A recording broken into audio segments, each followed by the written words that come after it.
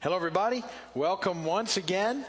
As we continue on the study we're doing through, through the New Testament, and we are in the book of Philippians right now. We're going to look at chapter 2 in just a moment, and we've been working through this a chapter at a time. My notes say this is our 185th study on the New Testament since we started.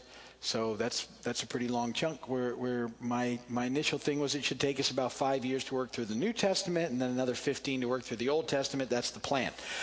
So we have the next big chunk of time mapped out, which is convenient if you know anyway.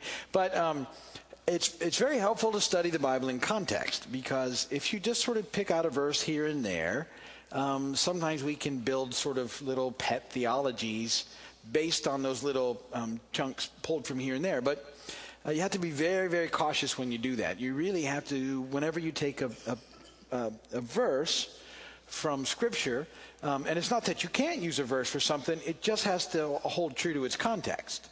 And so that means that it's important to understand what was going beyond before it and what was going after it and the reason it was written and when it was written and who it was written to. And that certainly Paul, is who we're studying now, he wrote his letters to mostly to specific situations in the brand new church. But many of the situations that were going on then go on now. So sin has not changed that much in a couple thousand years. And our sin nature hasn't changed all that much. Our need for Jesus certainly hasn't changed. And so most of what's written applies to us today, and the Holy Spirit uses it in us today. But we want to be careful that we don't start to make it say something that it's not really saying. So we worked through the Gospels together, and then we worked through the book of Acts. And as we sprung out of the book of Acts, at the end there we were talking about Paul's missionary journeys. So we decided to take time to then look at the letters he wrote back to the churches that he started on his missionary journeys. That's what we're doing now. Philippians is slightly different than a lot of the other letters in that, from what we can tell, Paul really wasn't correcting anything with the Philippians. He was just very close to the Philippian church, and he was writing them a letter, telling them hi and that he'd hope to visit. He's going to send people back and forth and making sure they're okay. He's writing from prison, in effect. He's under house arrest in Rome.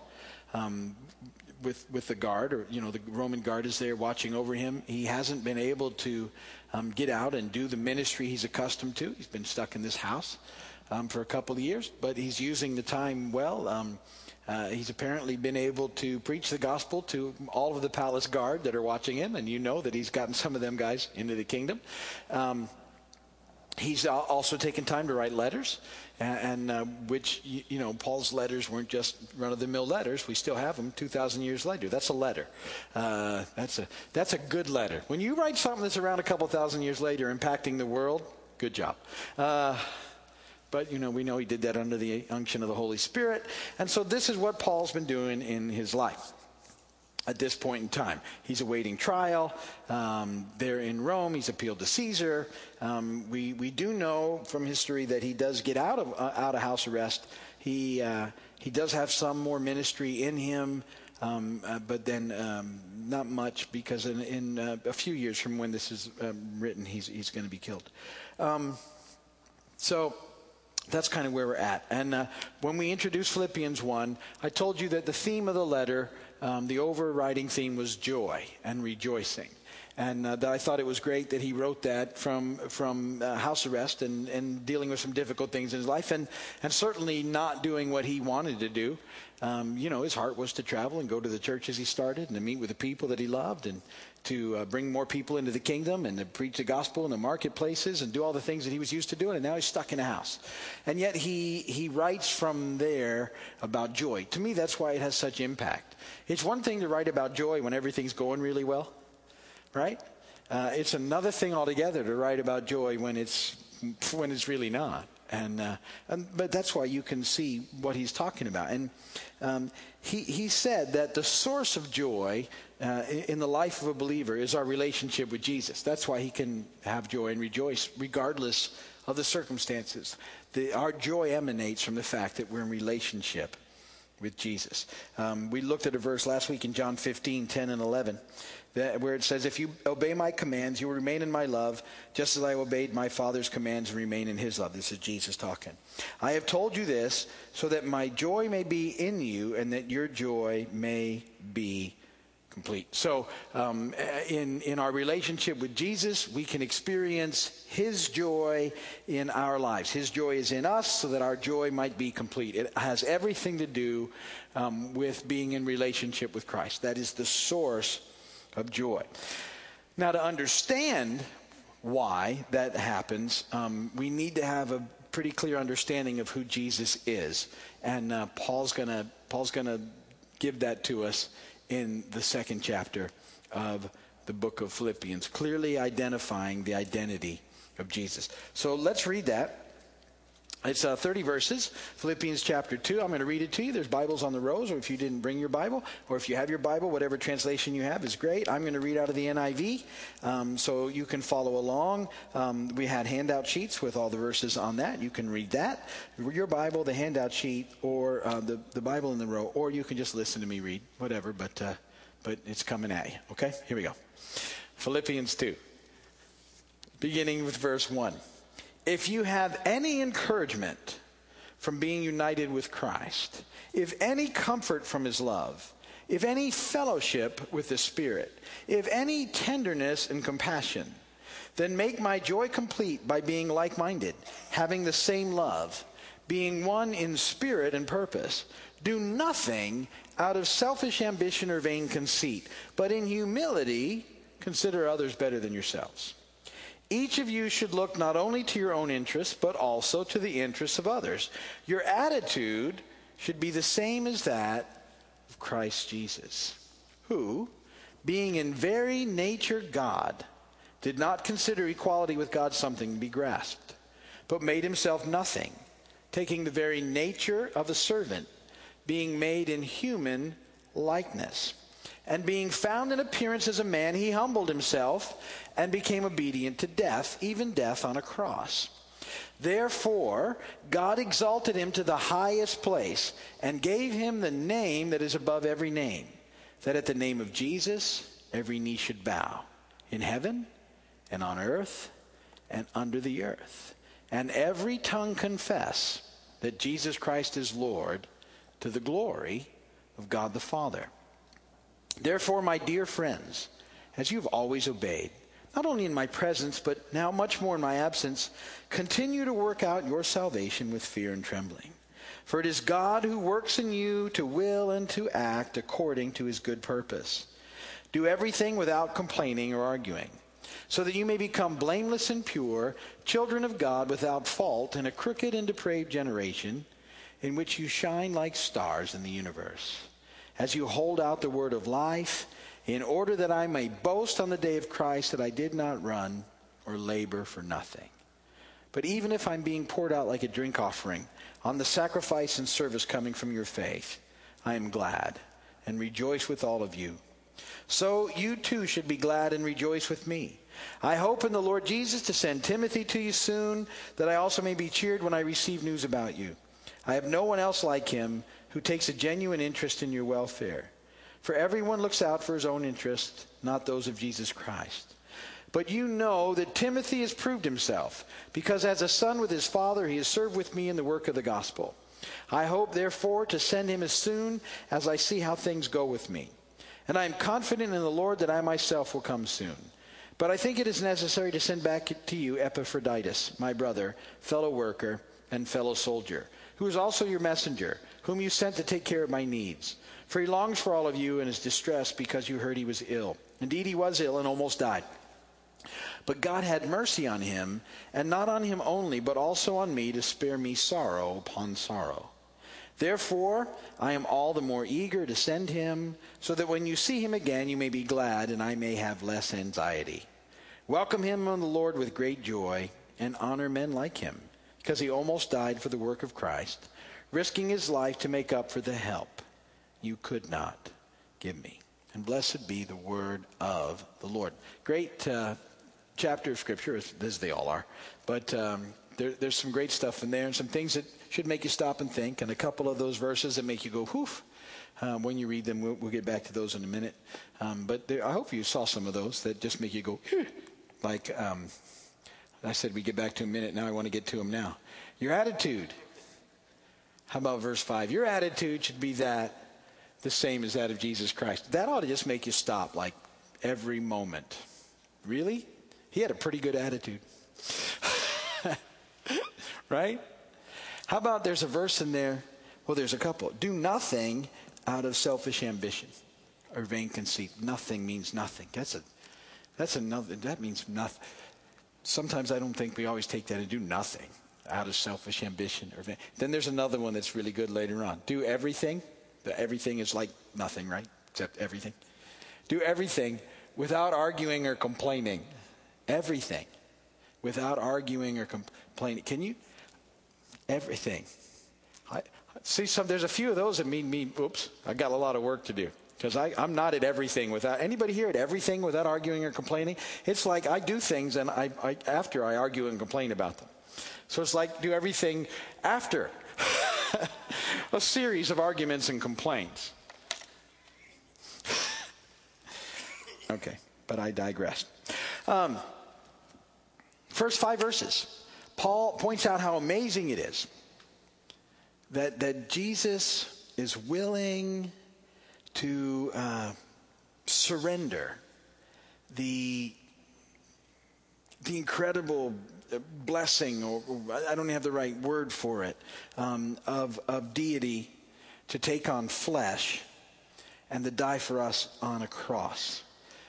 What Jesus did, stepping out of the throne of heaven and taking on flesh, fully God, fully man, is the picture of the perfect picture of self-sacrifice. Jesus came for us. Now, that realization should have a profound effect on how we live in our day-to-day lives. Just that realization. See, that's what should affect our attitudes. That's what should make it so that we're willing to do what we need to do, get the bigger picture, stop complaining, because in the bigger scheme of things, God, the creator of the universe, the one who spoke it all into being and maintains it all, the one who gives us breath, after we basically thumbed our nose at him and told him we'll do it our way, repeatedly, and still do it, comes in the most amazing of ways. Not breaking through the clouds with the thunder and lightning and peals and blasts. And I don't know how you would do it if you were God, but I'd want a big entrance. In the most humble of ways, born of a virgin, there's not even room at the hotel, and lives a humble life among us. And people go, you wonder why. I think, he came that way for a couple of reasons. I think he came that way because he wants to be able to relate to everything that we experience. So he did. Was born the way we're born. Went through the entire thing, the way we did, through a birth canal. Same deal. Came into the world that way. That's pretty spectacular in and of itself, but still, you get it. He came that way.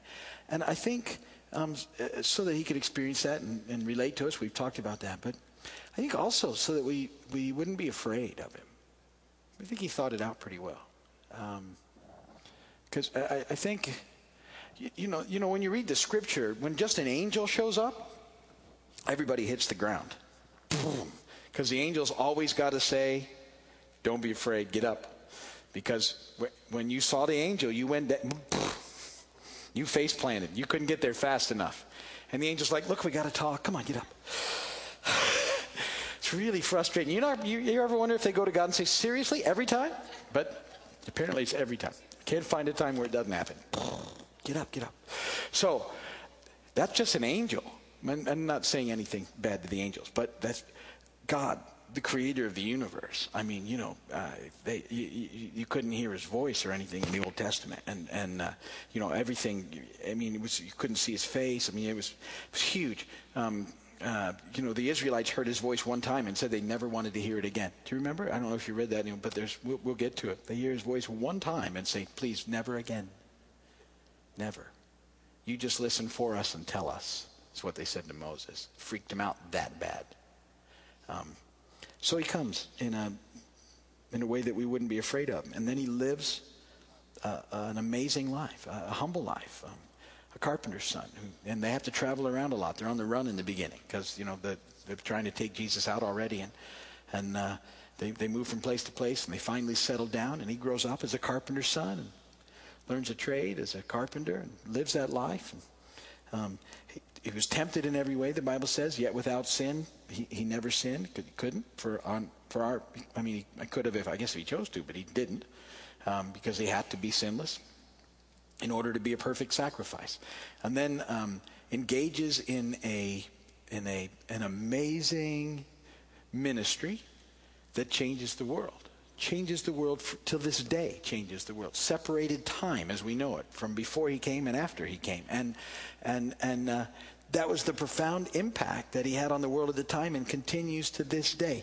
No one else has ever had anything even close to that kind of impact on the world. That was this humble carpenter from a very small place, and really done with a very small group of people that made this change. I mean, and he had this amazing ministry. People were healed from all types of illnesses. People were raised from the dead. They came out of the tombs. People saw and heard that had never seen or heard. They were set free from demon possession. They were given life back. They experienced brand new life. All of this took place in the period of Jesus' ministry, when he was among us. And then, at the height of the popularity of his ministry, something changes, and the religious community decides they don't want him, and they turn people away from him, and he's rejected, and his friends all run away, and he's left alone to die a very lonely, miserable, cruel death on a cross, which he does willingly for us, because it's there that he pays for our sin. It's the sacrifice that was needed, that we could be restored to relationship with God.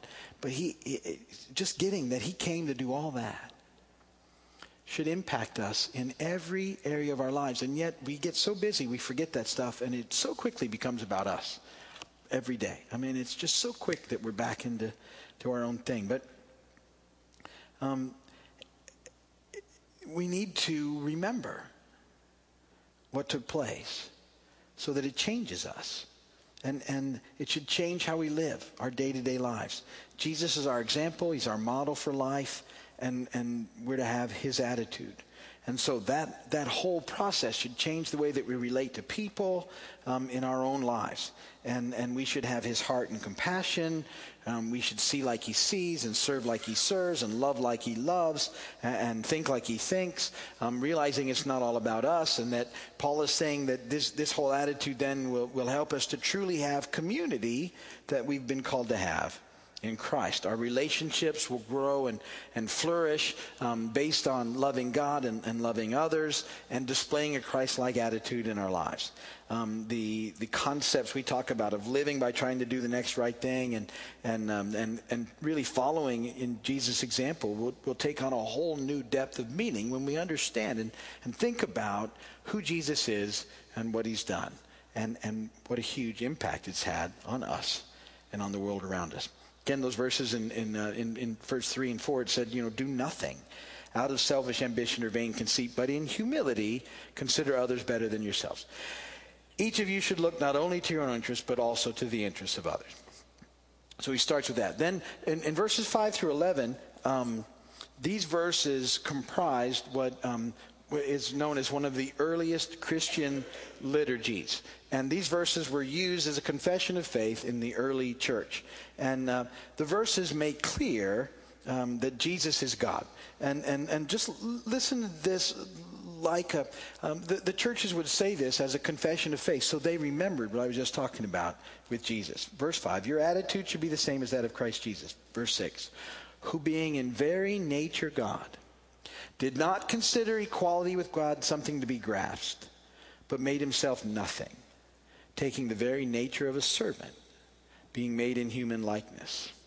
And being found in appearance as a man, he humbled himself and became obedient to death, even death on a cross. Therefore God exalted him to the highest place and gave him the name that is above every name, that at the name of Jesus every knee should bow, in heaven and on earth and under the earth, and every tongue confess that Jesus Christ is Lord, to the glory of God the Father. That was the confession of the early church, so that they remembered who Jesus was and that he came for them. He came for you. You know, if you think about it, Jesus came and then defeated death and rose again and returned to the throne room. He went back to where he was. So, because you might wonder why he did what he did. It talks about him enduring the cross with joy in Hebrews. The joy set before him, he endured the cross, it says. And you think, well, what was the joy set before him? Because he was already experiencing everything in the throne room that he could possibly experience because of who he is. He's God. And yet he endures all that I just talked about, for the joy set before him. And the only thing that wasn't at the throne before that is now is you in Christ. You're the joy set before him. You're it. You're the reason he came. You. See, that concept should change you. It just should impact you. In all the other things that get distracting and busy and all those other things that we make so important, you're the reason he came. You're the joy set before him. This is the foundational truth in Christianity, those verses that I read about. In that confession, the early church affirmed the preexistence of Jesus as God, affirmed his incarnation as a true human being, affirmed his death on the cross, his resurrection, and his coming again to be revealed as Lord of all. All of the heart of the gospel revealed in that confession. Then from verses 12 on, he encourages us, especially in like 12 through 16, 17, that in light of that, in light of who Jesus is and in light of what he's done, we're to work together as a community to continue to grow in him and become more like him. And that as we grow and flourish as a community, we impact the world, which is what it's all about. So that more people come to know him, and then it has a bigger impact on the world. So more and more people can come to know Jesus and what he's done for them, so that they can have life now and forever. And we hit verses in that process that I talked about earlier. We're to do everything in that light without complaining and arguing. And like I said, that's something obviously we've all got to work at. We're to be a people of mission, holding out the word of life, preaching, sharing, and living the gospel message to a world that desperately needs it. These are the things that we're called to in Christ. And he goes on in the letter and he talks about that he wants to come and see him. He's going to send Epaphroditus back because he's been there a long time, and he got sick while he was there and they thought he might die, but Paul's happy that he didn't, blessed and encouraged, and I'm sure he prayed for him, and all those things happen, but they can send him back. They're going to send Timothy probably with him so that Timothy can check in and then come back and tell Paul how things are going there. And then he says, I hope to see you soon. And he'll continue on this discussion next time we get together, when we look at Philippians chapter 3. But that's enough for today. And if you're watching by video or on television, thank you so much for spending this time with us. We know how valuable your time is. We appreciate every moment of it. Come and visit us here on Big Pine if you get a chance. And if you need prayer, go to our website at keysvineyard.com. Look for the prayer page, and you can just fill out that form, and we will pray for you. But we're going to end there tonight.